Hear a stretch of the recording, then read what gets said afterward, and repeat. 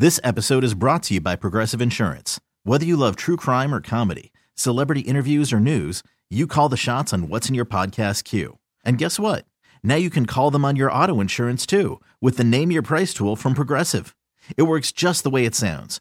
You tell Progressive how much you want to pay for car insurance, and they'll show you coverage options that fit your budget.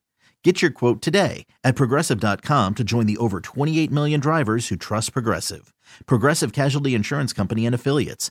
Price and coverage match limited by state law. Presented by T-Mobile, the official wireless partner of Odyssey Sports. With an awesome network and great savings, there's never been a better time to join T-Mobile. Visit your neighborhood store to make the switch today. It is officially time to go out to the Boxer and Gerson guest line. Steve Kerr, sponsored by Xfinity. The Xfinity 10G network is made for streaming live sports, which means it's the network you can rely on in the biggest moments. The Xfinity 10G network, the best way to stream live sports, and also presented by Great Clips. In sports, success is about team effort, and the same is true for your hair. Great Clips, it's going to be great. Here he is, everyone, Coach of the Warriors, Steve Kerr on Willard and Dibs. Hey, Coach, how are you? I'm good, thanks. How are you guys? We're good. Great to have you as always. Let's hop right into it. Your impressions, at least in the immediate term, what the reemergence of Draymond means for this team's X's and O's. Well, he changes things quite a bit. I mean, obviously we immediately get better defensively, and then on offense he gives us, another playmaker.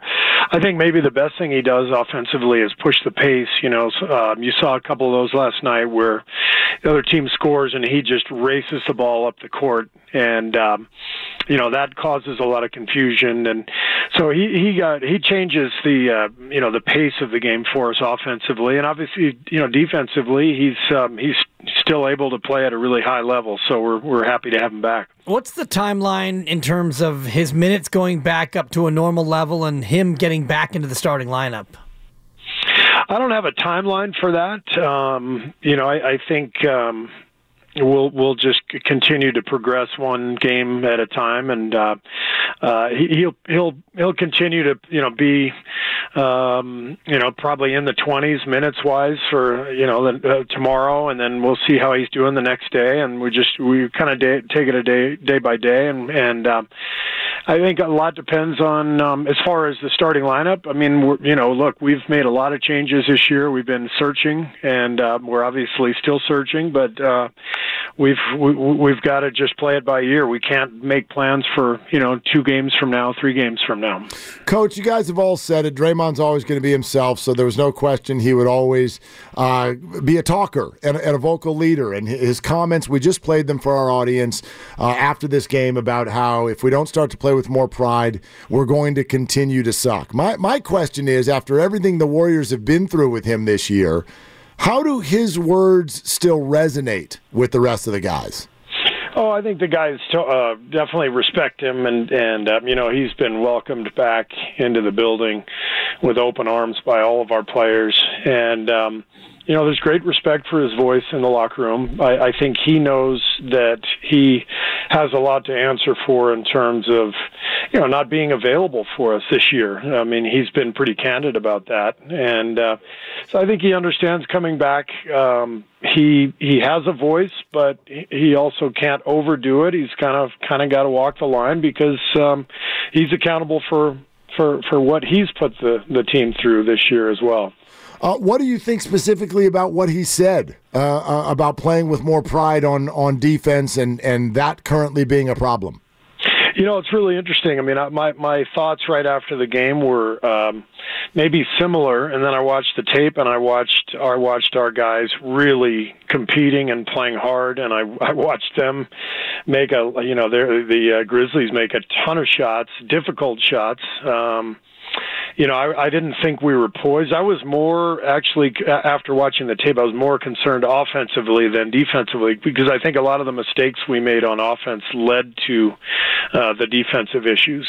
So, watching the tape, our guys are trying. They're competing. I think we had 2 games last week at home where we did not compete, and we lost our our confidence, lost our belief. This entire road trip, our guys are competing, playing hard. That's been the standard here for a long time, and I still see that. But we're obviously struggling to find confidence and to find a groove to win games. 19 turnovers, and Steph goes 11 of 20 from the floor. Had to really work for all the shots he could get. Where are you finding the deficiencies in terms of the rest of the offense? Well, I think it's really interesting. If you look at the previous 15 games before last night, we're a top 5 offense in the league. So offense has not been a problem. In fact, we've been taking great care of the ball. I think over those 15 games, we were top 5 in fewest turnovers. So the offense has not been a problem until last night, and I think last night the problem was the turnovers. And look, Memphis has played us a ton. We've seen them in the playoffs a couple of times. They have a plan against us that they like to execute that has given us some problems. It gave us some problems last night, and I give them a lot of credit. I mean, even with all their guys missing, I just thought Memphis played a great game, and we sort of fell into the trap a little bit. We forced the issue on some plays and made some turnovers that we shouldn't have, and that allowed Memphis to stay in the game, with those transition threes. So that was the whole thing to me last night was the turnovers leading to transition hoops. Steve Kerr with us here on Willard and Dibs, as he is every week on 95.7 The Game. Coach, I'll be real straight with you here. I'm sure you know this. The fan base here seems to have just settled with the idea that Andrew Wiggins is going to be moved at some point at the deadline, and has sort of thrown their collective hands up at the way he's playing, almost just settling with the idea that this is just now him. I don't get it. I still have these questions, and so I don't know any other way to ask this other than to say, what happened? What has happened to Andrew Wiggins? Well, I mean, that's a pretty broad question. I can tell you that, watching the tape from last night, watching him in Chicago, watching him over the previous month, I think he's much different now than where he was in the beginning of the season. I think he was out of rhythm to start the year after missing so much of last year. I think he got off to a slow start. It kind of snowballed on him. But I think over the last month or so, he's played a lot better. He's had a couple games where obviously, he's struggled with his shot, but he's competing. He was into the ball all night last night, sprinting the floor, attacking the rim.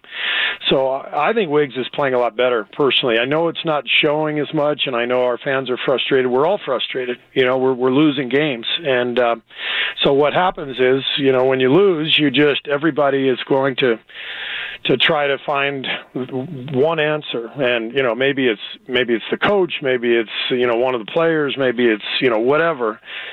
The reality is it's always a lot of things, It's when you're losing, when you're in a bad way, it's never one thing. It's always a lot of things, and I think we all have to own it. The players, the coaches, management. Like, this is us. We're all in this together, and we've got to get this right. Is this Wiggins, the Wiggins that you're seeing playing more assertively and playing with more impact, is he able to play with Jonathan Kuminga alongside? Because that's another thing we hear from fans is clamoring for even more Kuminga. 29 minutes last night. Are you seeing that when Wiggins plays like this, that he and Kuminga can start to play together more?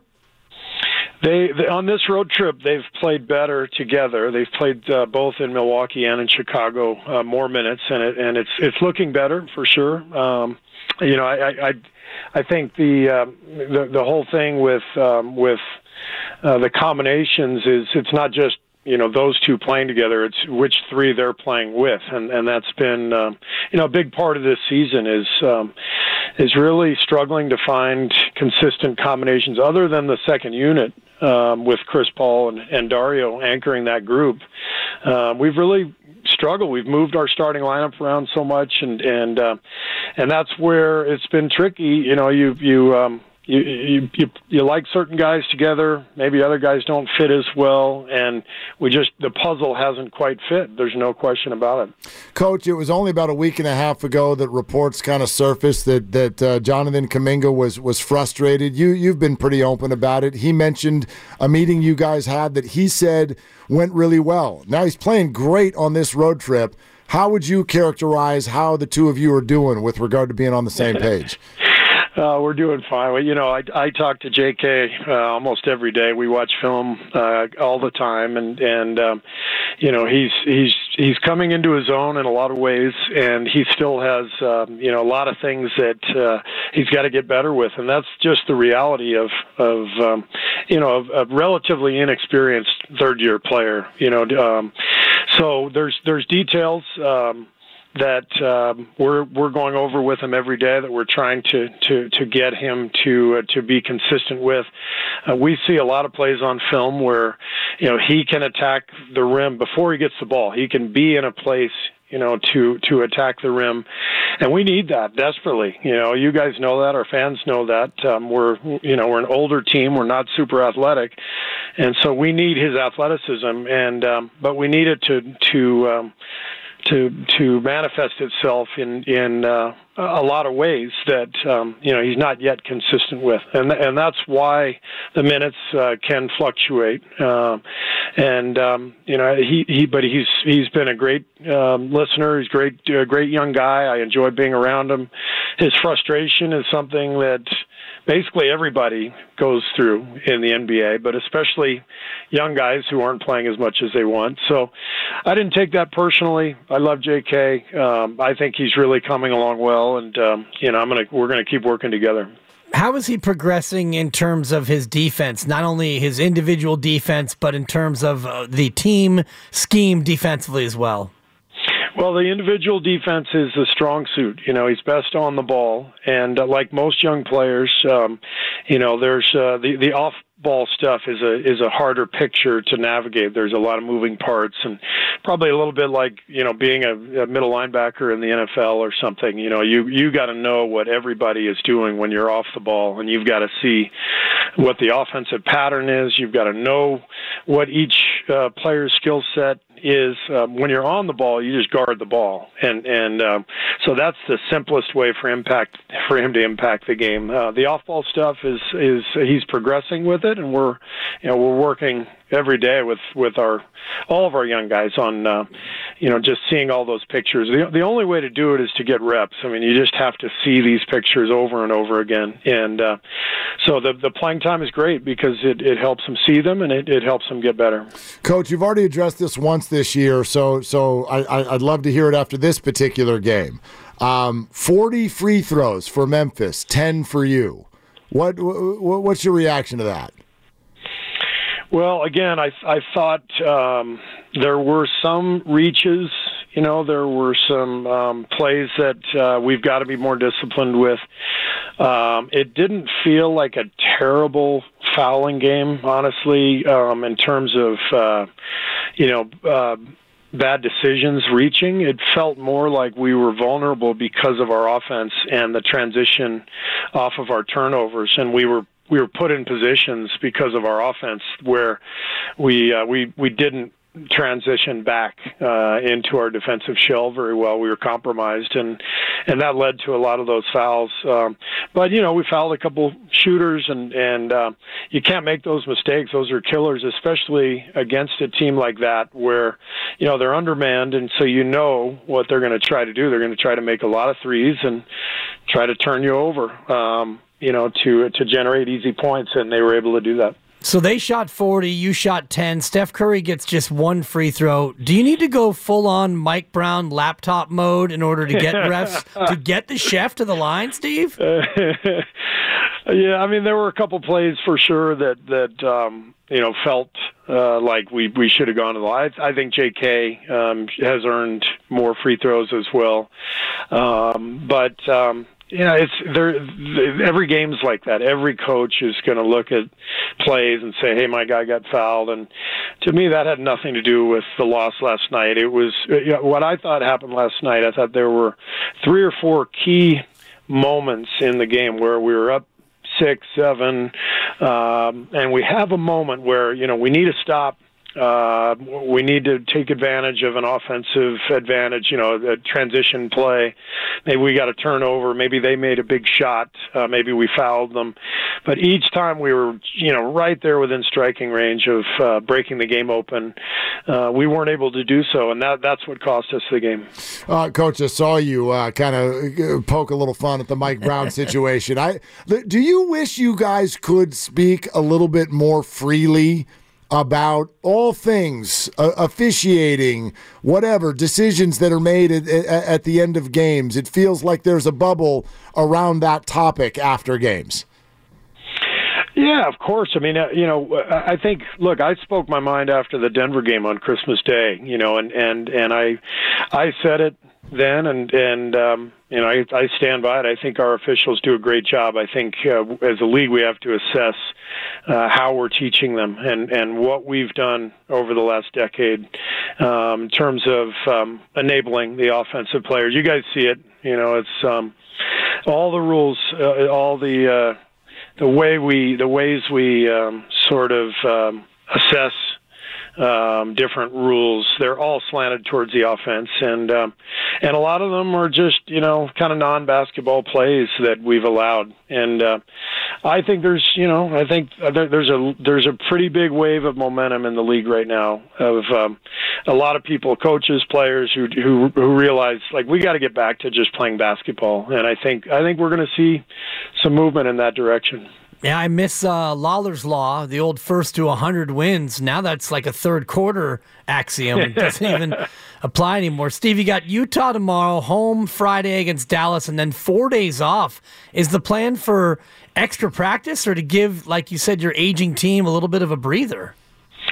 Probably both. We'll give them a couple of days off and then have a couple of good days of practice. And we need both, really. You can see our guys, I thought, looked a little gassed last night. And, I think it's probably difficult for people to understand just how tiring it is for Steph, Clay, Draymond to have done this for 12 years. I mean, it's mind-boggling when I think about the physical and emotional, spiritual output from the last 12 years that these guys have been together. All the big games, so many seasons, long seasons, championship seasons, seasons that end in disappointment. I mean, it adds up, and there's a reason that that at times it looks like we just don't have enough, and these guys are tired, but they're all still really good, and that's the thing. And we've got to find a way to just navigate through the season and get the best versions of them and bring along our young guys at the same time. And that's, it's proven to not be easy, but that's the goal. Yeah, Coach, that's an interesting comment. And I've thought about this a couple of times recently. When you guys lost to the Lakers in the playoffs last year, you came on with us, and there were comparisons being made to this in The Last Dance. And you were very clear. You're like, this isn't that. These guys have got a ton left. Now we've watched a number of games this year. To what level do you still feel that way? I feel that way, but I think it's we're just more vulnerable. Each game, we have a smaller margin for error. We've got injuries have ravaged us lately, and with that has that have really hurt us, and so we're more vulnerable than we've ever been. But you guys have watched all three of these guys, Steph, Clay, Draymond. They're all really capable of having big nights, of playing at a really high level. You've watched our team play at a really high level, and then you've seen over the last couple of weeks in particular some real low points. And so we're at a different stage in our existence as a team. We all understand that, and that's why you try to supplement the roster. That's why you try to bring the young guys along as best you can, and you try to win along the way. And look, I would say we've done a pretty good job of that. We did win a championship, in case people forgot, a year and a half ago. And we got to the second round last year and had had a chance to get to the conference finals and lost to a really good Laker team. Like, this has been a rough go this year, no doubt. But, when you look at the big picture, it's been a pretty valiant run by these guys over the last 3 seasons. Defending a championship and really trying to keep it going. So I believe in my guys. I love those guys, and we're going to keep fighting. Yeah, it's been a good little run, Steve. 4 titles, and after a franchise that leaned on a playoff series win as the high point for the better part of 30 years. Is it tougher to prolong this season in particular, having to rely on so many young players, particularly a guy like Brandon Podziemski, who seems like he might be hitting a little bit of a rookie wall? Well, I don't know. I mean, I said that last week after a tough night I think he had against Toronto, and then he goes to Milwaukee and gets the start and gets 23 points and 10 boards. He looked pretty lively in that game, and also in Chicago and in Memphis. So I don't know. I just think Brandon is a gamer. I think he's tough. I think he's got huge energy. He's a keeper. This guy's a good player, as is Trace. And I just, between those guys and Moses and Jonathan, we got some young guys in the hopper who are looking good, and I think that bodes well for the future. Coach, before you run, those comments you were just making about looking back on everything that the Big Three have achieved is interesting. The last 2 home games, you guys have heard some boos, watched some people walk for the exits early. Your old friend Amin Al-Hassan was on with us last week, and he really said it's absurd that any Warrior fan would boo, especially when that group is out there. What are your thoughts on that experience, especially as you guys prepare to come back home? I actually am fine with it. I said it last week. We deserve to be booed those 2 games. And look, I didn't walk out of that building, saying, I can't believe we're getting booed. We've won 4 championships. Like if you look at it in the big picture, sure, it makes no sense. But if you watched those games and you saw how non-competitive we were, and I'm someone who spent several $100 on tickets to watch that performance, I got no problem. This is sports, and we're in the entertainment business. People pay good money to watch us play. We got to give them their money's worth, and we didn't in those 2 nights. And what I am proud of is that over the course of the last decade, we have given people their money's worth, and the goal is to continue to do that. And our guys are, I have no doubt, going to fight, every step of the way. And there was a stretch there, no question. Those 2 home games where we lost some faith, we lost some belief, and our guys, have been competing ever since. And I have no doubt that's going to continue. Coach Kerr, thanks as always for answering all the questions, man.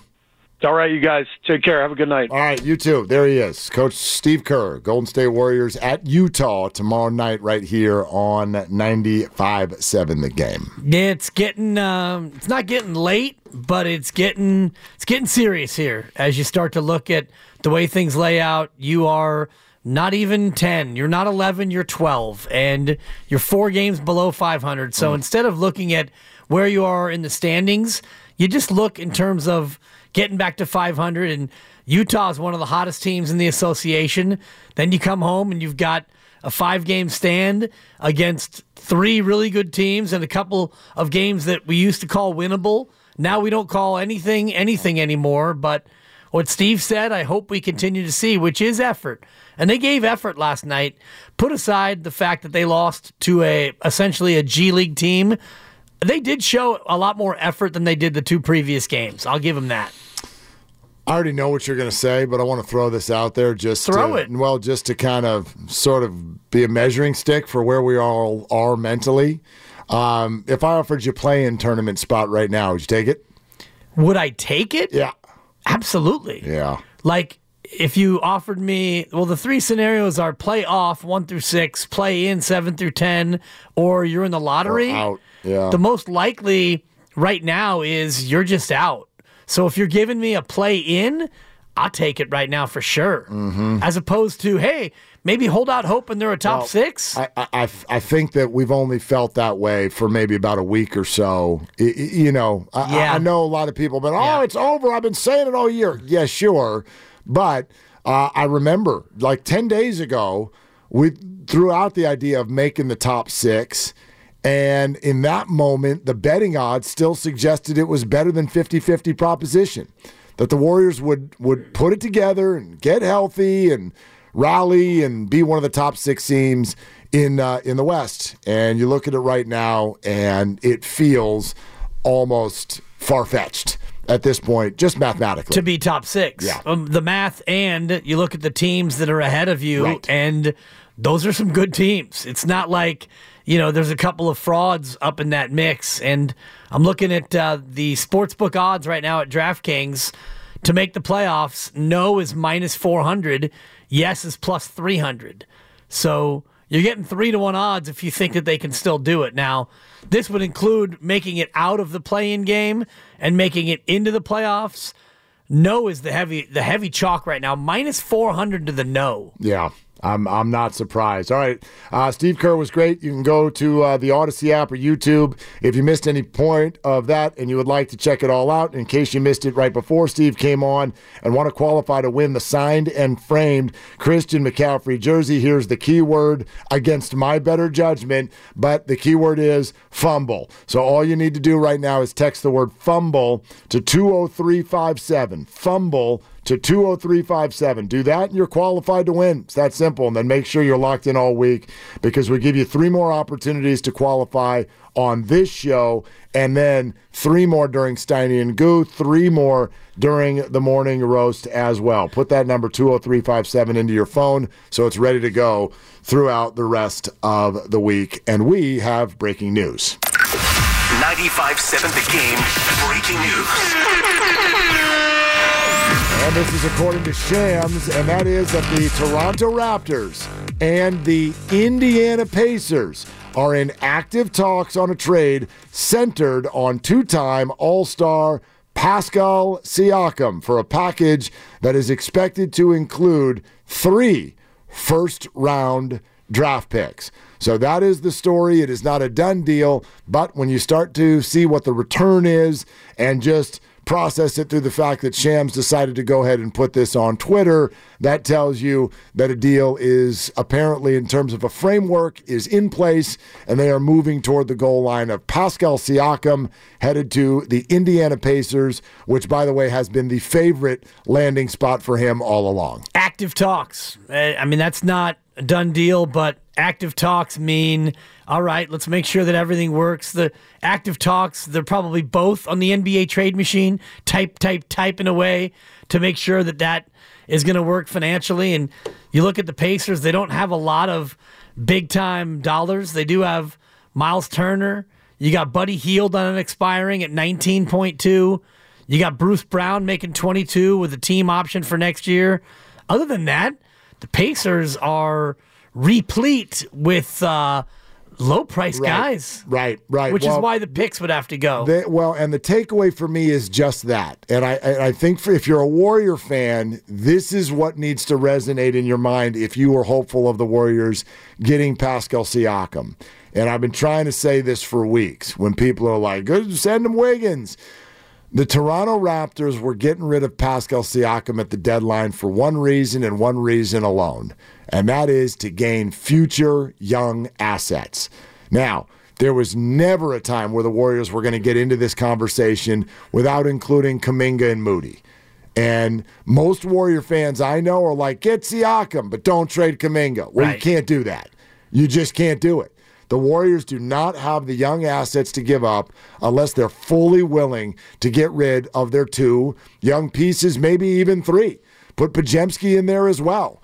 And so if you want to do that, then maybe you could get Pascal Siakam. But if you're not going to do that, that's what Toronto's after.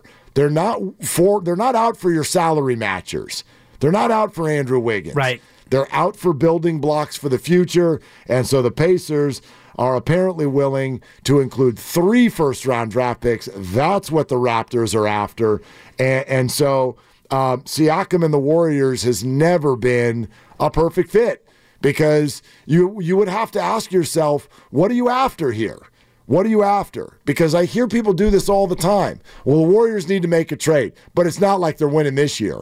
Well, then there's no reason to go get Pascal Siakam. Right. If you don't think this year's salvageable, that's not the phone call to make. Well, if you do think it's salvageable and it's going to cost you Kuminga, and let's just say you could get rid of Chris Paul, although I think Toronto would rather have Buddy Hield if he's in the deal. We don't really know yet. Yep. You're going to have to throw in 3 first-round picks and your lottery selection in Kuminga, who is playing great of late, and he's trending toward being a really good player. You bring in Siakam, you lose Chris Paul, and is that team good enough to win a championship this year? Because if it isn't, Clay's expiring, Siakam's expiring, and you lost Kuminga and multiple first-round picks, all for a 2-month hope. So I don't think that deal makes sense. And I'm wondering what Indiana will throw in terms of salary, because you don't want to trade Miles Turner. You probably do want to trade Buddy Hield. He's only making 19.3. You got to climb all the way up. They have Daniel Theus making almost 7, and he almost never plays. So I wonder if you know this rule. I don't know this rule. What are the picks worth when it comes to the salary match situation? Question. I don't know. Do you know? I don't know. I want to look that up. They are worth something, though. Yeah, they're worth. Okay. Absolutely. I think so. They're not just. I don't think you have to do a full salary match. If there are picks in there has to be a financial value attached to them. I don't know that rule, and I would love to know that rule when it comes to something like this in terms of what the Pacers might have to throw in there. But from the Warriors side, here's sort of what I'm thinking, especially after watching the long weekend of basketball on the road, where I would say that was a fun and nice win in Chicago, though you came out of it going, they still can't stop anybody. Then you had a surprising and fun loss in Milwaukee because they hung in there and Steph didn't play. And then you had yesterday, which made you want to vomit. So that's kind of the way you look at the weekend. And now add this in. Let's assume Siakam, this goes through, and he's going to the Indiana Pacers. Let's also keep in mind what happened individually in some of these games over the weekend. Jonathan Kuminga was fantastic. Yep. He was flat out fantastic. And the Warriors already, according to reports, were real hesitant to give him up.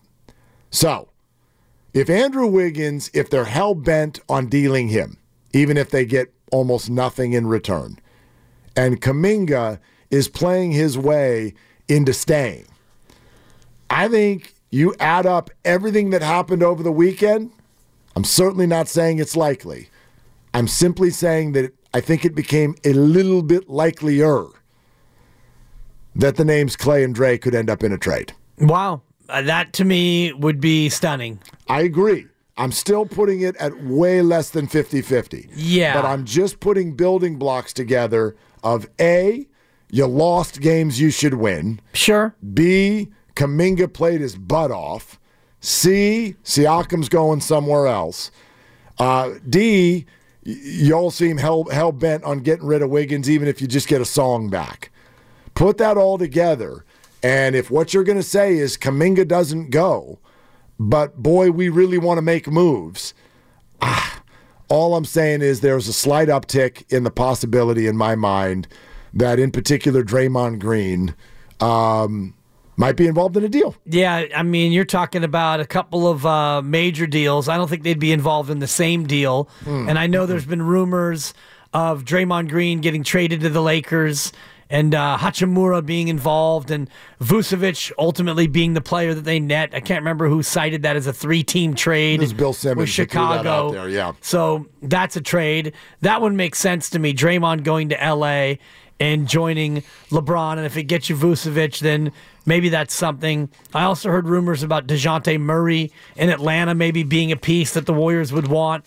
And, you know, the Hawks are a team that have kind of been a mess in terms of how they're running things, so you might be able to get DeJounte Murray. Wiggins might be a part of that if you can convince them, like Steve was trying to convince us, that he's been playing better And I thought he did play better last night. Wiggins showing a little bit more effort, a little bit more of the forcefulness that you want from him. And honestly, right now, Mark, if you're a Warrior fan, you want Wiggins out there playing well. You need him playing well. That way his value can rise from where it's been, which has been next to zero. Yeah, I agree with you, although I don't know if a couple of games here or there at the end of January are really going to pique the interest of other teams. I just don't know. This has felt to me all along like something that is well known inside NBA circles and not well known outside. We're all sitting here with the same thoughts about Andrew Wiggins. We have no idea what the hell happened. All I know is he disappeared for February and March. Then he came back. He was kind of nice in the playoffs, and there was an injury at the end, and he's come back this year and looked like the absolute worst version of himself that we've ever seen. And from Kendra Andrews to Stephen A. Smith, everybody who's really dialed in the NBA circles behind the scenes seems to know what went on, but no one will tell, and I get that, and that's fine, but I believe that these things are related. And I would imagine that NBA GMs know what's going on. And so they feel, based on what I'm hearing, very hesitant to give up anything that matters for Andrew Wiggins. Well, he might be a part of a bigger trade, or if you're going to send a pick out, then, and I know you can't send this year's pick out because it's already spoken for, only top 4 protected, but you've got future draft picks. And if you're thinking in terms of the way you think, which is the future of Golden State only extends as long as Steph Curry is here. So you're talking about 2 or 3 years. Maybe you do end up trading a couple of firsts in the future in order to get something back now that can be helpful to Steph Curry. Yeah, that's, again, helpful to Steph Curry means what? Let's define that. Draymond Green is what it means, in my opinion. That's why I don't think that he gets traded. The Clay piece is interesting because he is expiring, but what team would want to take on the rest of $42 million for Clay, knowing that at the end of the year he can go wherever he wants? Well, sure, but that's Siakam, right? If you're going for a run, if you're trying to go for a run, you know what I mean? Siakam 29 though, still playing peak basketball. But if somebody thinks, hey, we could use a wing shooter 3-and-D guy for a title run, Klay Thompson's not a ridiculous idea. He's not a ridiculous idea. But Warrior fans also need to understand that his return would reflect that. Yeah. The return would not be about the name value of Klay Thompson. It would be an expiring guy that we want to get for a run and with no promises after that. And you don't get a lot for that stuff. Right. And you'd have to find, and we went through the list of salaries before with Klay making 42. There aren't a lot of matches. Correct. All the guys making that much are number ones. Or, it's Kawhi and Paul George with the Clippers. Yeah, or they aren't guys who are going to get dealt. You could gather more than one person, though, to add up to that. So that's one possibility. But listen, again, I'd still put it at much less than likely. But that, to me, is the exercise. If I'm Mike Dunleavy, Joe Lacob, everybody over there, right now you got to define what that sentence means. Maximizing the end of Steph Curry's career. For, I think, a couple years now, we have automatically defined that as keeping the big three and potentially moving young pieces to give the big three even more. Yeah.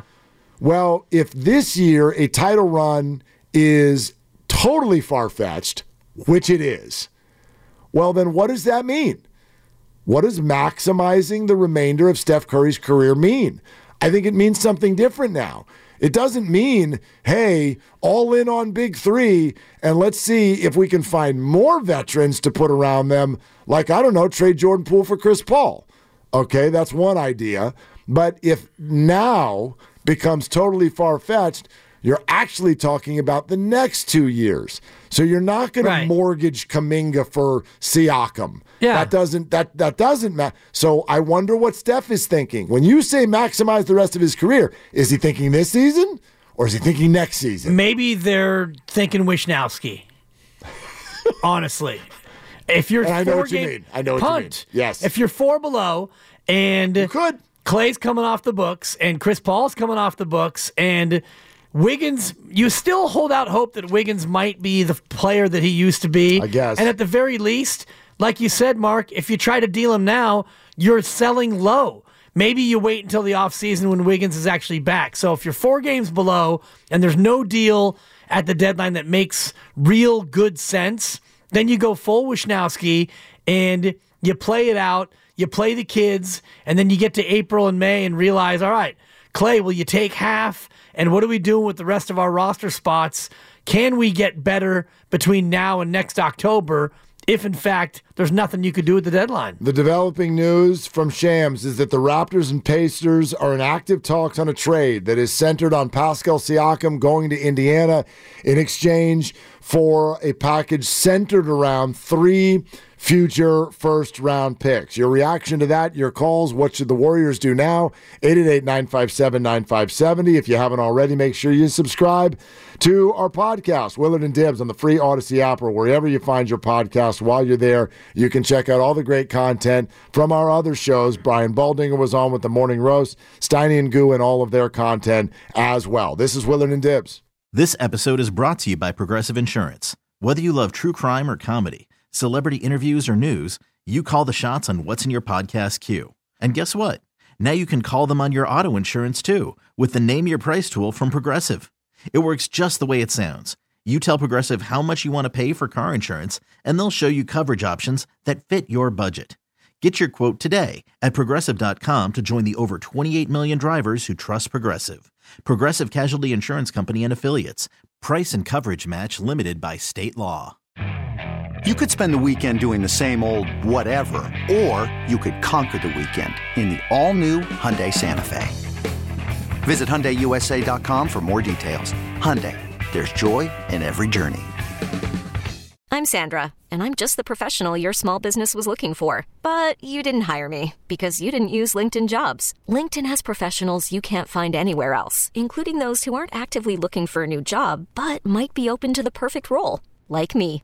In a given month, over 70% of LinkedIn users don't visit other leading job sites. So if you're not looking on LinkedIn, you'll miss out on great candidates like Sandra. Start hiring professionals like a professional. Post your free job on linkedin.com/recommend today.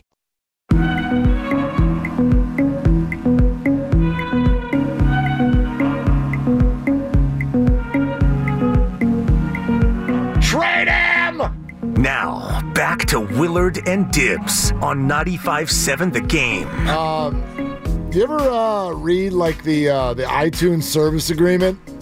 You know that thing you got to go through? Yeah, I don't have acceptable, iTunes. Whatever. Yeah. Any of those things. No, it's scroll to the bottom as fast as possible, check the box, and move on. Yeah. So reading the NBA trade salary matching rules. Oh, good luck. It's kind of like that. And by the way, I've not been able to really find anything with regard to the draft picks and what their specific value is. What I have been able to find is the rules are different for different teams in different years and different this and different that. Yeah. Because it's like, are you a below the first tax apron team? Yeah. Or are you above the first tax apron? Well, now you got different rules and all this. So, like, I could read 3 sentences here and you would already want to punch me in the face. It's brutal. You'd be like, I don't want to follow this. Yeah. I can't follow this.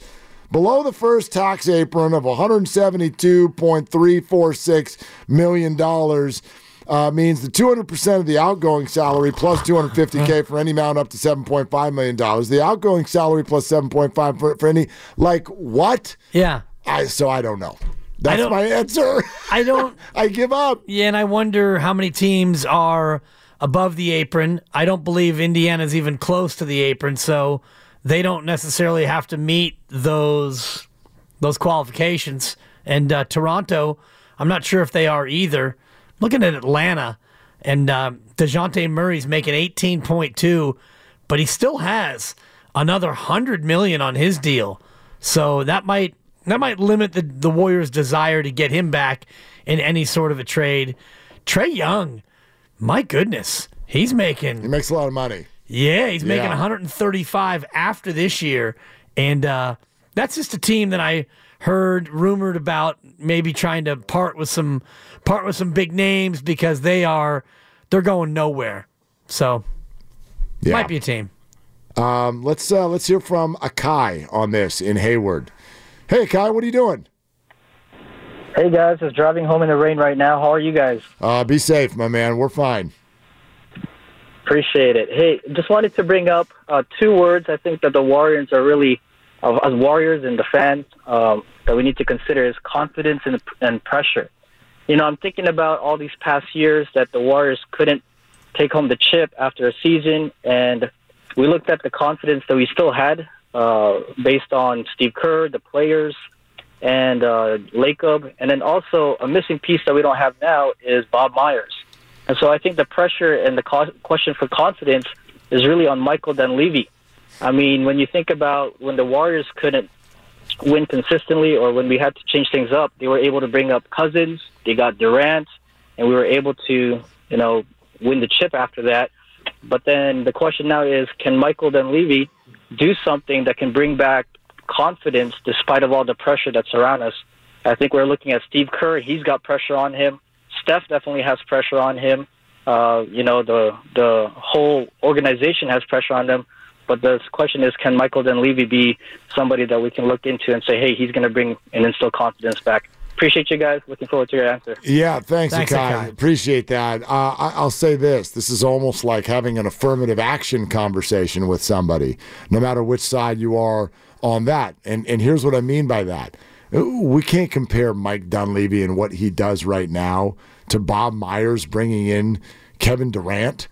Like, that Warrior team had all of the advantages all set for it, and it was already playing at the very top of the league. And that might be the greatest free agent acquisition in the history of free agency. Right, but even go before that, Iguodala comes in. Like, you're playing a different game when you're up at the top already. You're born on third base, and you're figuring out how to get home. That's what that team was doing. What Mike Dunleavy has been given is a total transitional situation. And you are dealing with a much more difficult set of circumstances and need to find a way to rise to the top. I would argue that much more time should be offered to Mike Dunleavy. Hell, how long has he been the GM? How long has it been? 7 5 months, yeah. Whatever. Somewhere in there. Right? Like, he's going to be afforded much more time, and this is a very different job. Like, yes, the job on the surface, the first sentence is maximizing the remainder of Steph Curry's career, but it's also going to be to usher him out and figure out what the Warriors are going to do when he decides to retire. And how does that look? And what I think they're dealing with right now, the importance of the big three finishing in Warrior uniforms. What is the cost of letting them go? What is the cost of keeping them? And that cost-benefit analysis, boy, is fascinating. Yeah. It's fascinating and very difficult.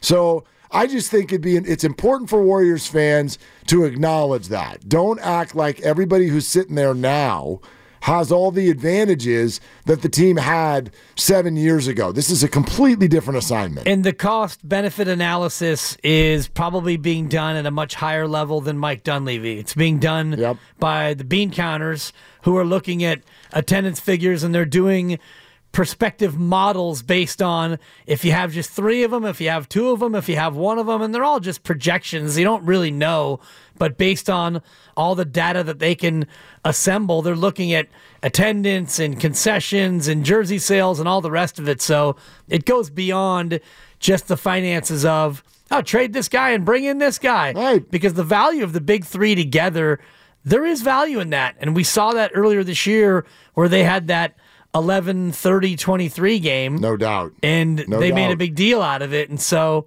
unless they find a trade that is super duper amenable to their bottom line and helps them now and in the future, they might not make any deal at the deadline in 23 days. But there is a cost to keeping them as well. Correct. And we're in a unique position of being able to see this every day.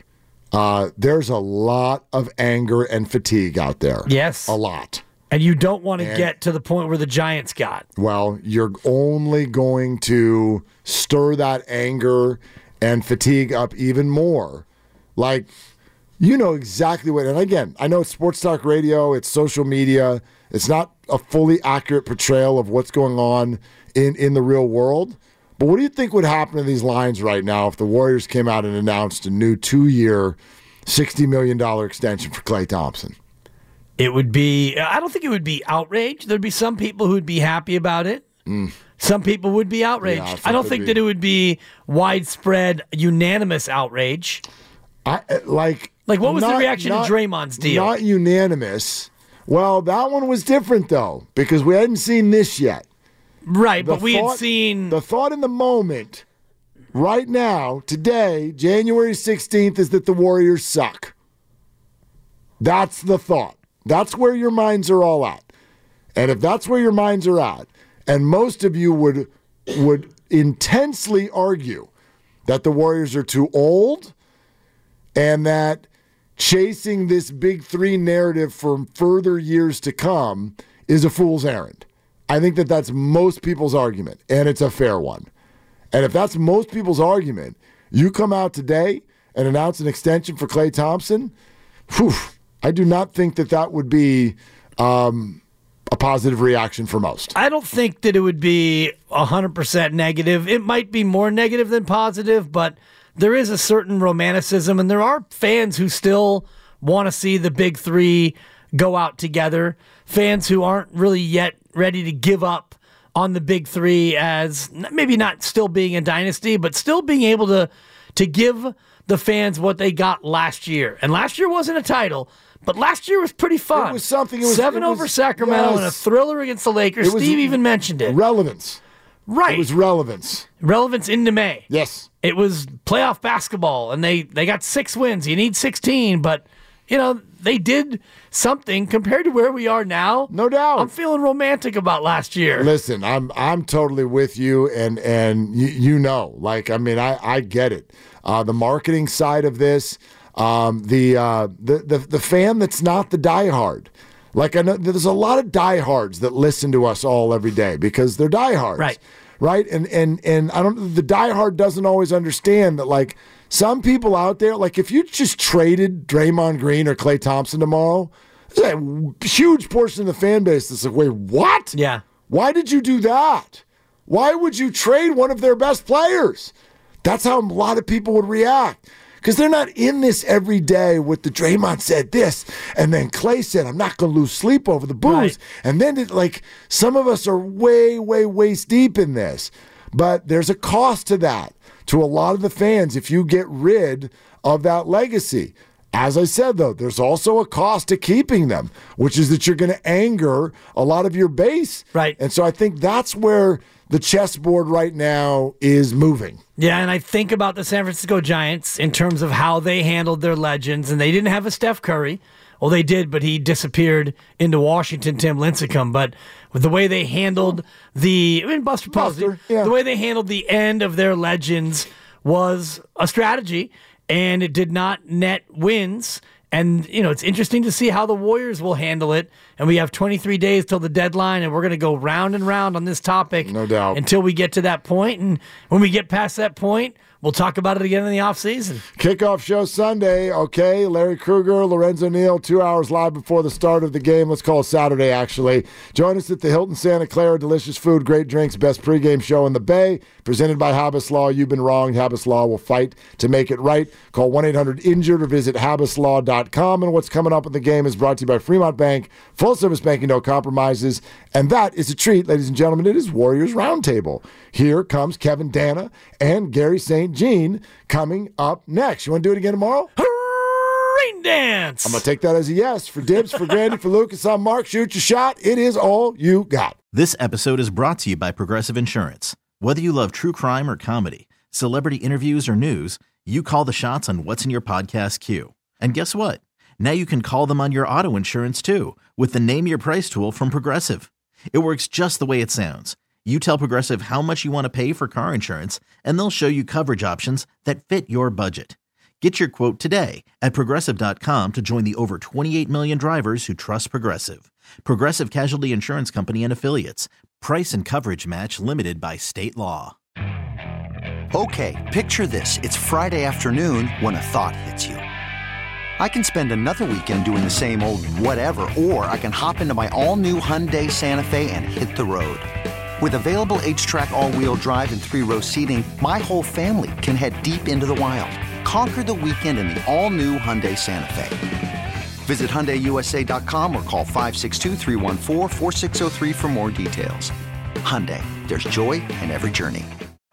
Baseball is in full swing. NBA playoffs are heating up, and your NFL team is gearing up for training camp. Listen to the latest on the teams you love here on the Odyssey app. The biggest sports radio stations in the country, providing unrivaled local coverage of their teams, all in one place. Exclusive interviews with players, coaches, and team executives, streaming live and always available on demand. Stay in the know with your favorite teams right here on the Odyssey app.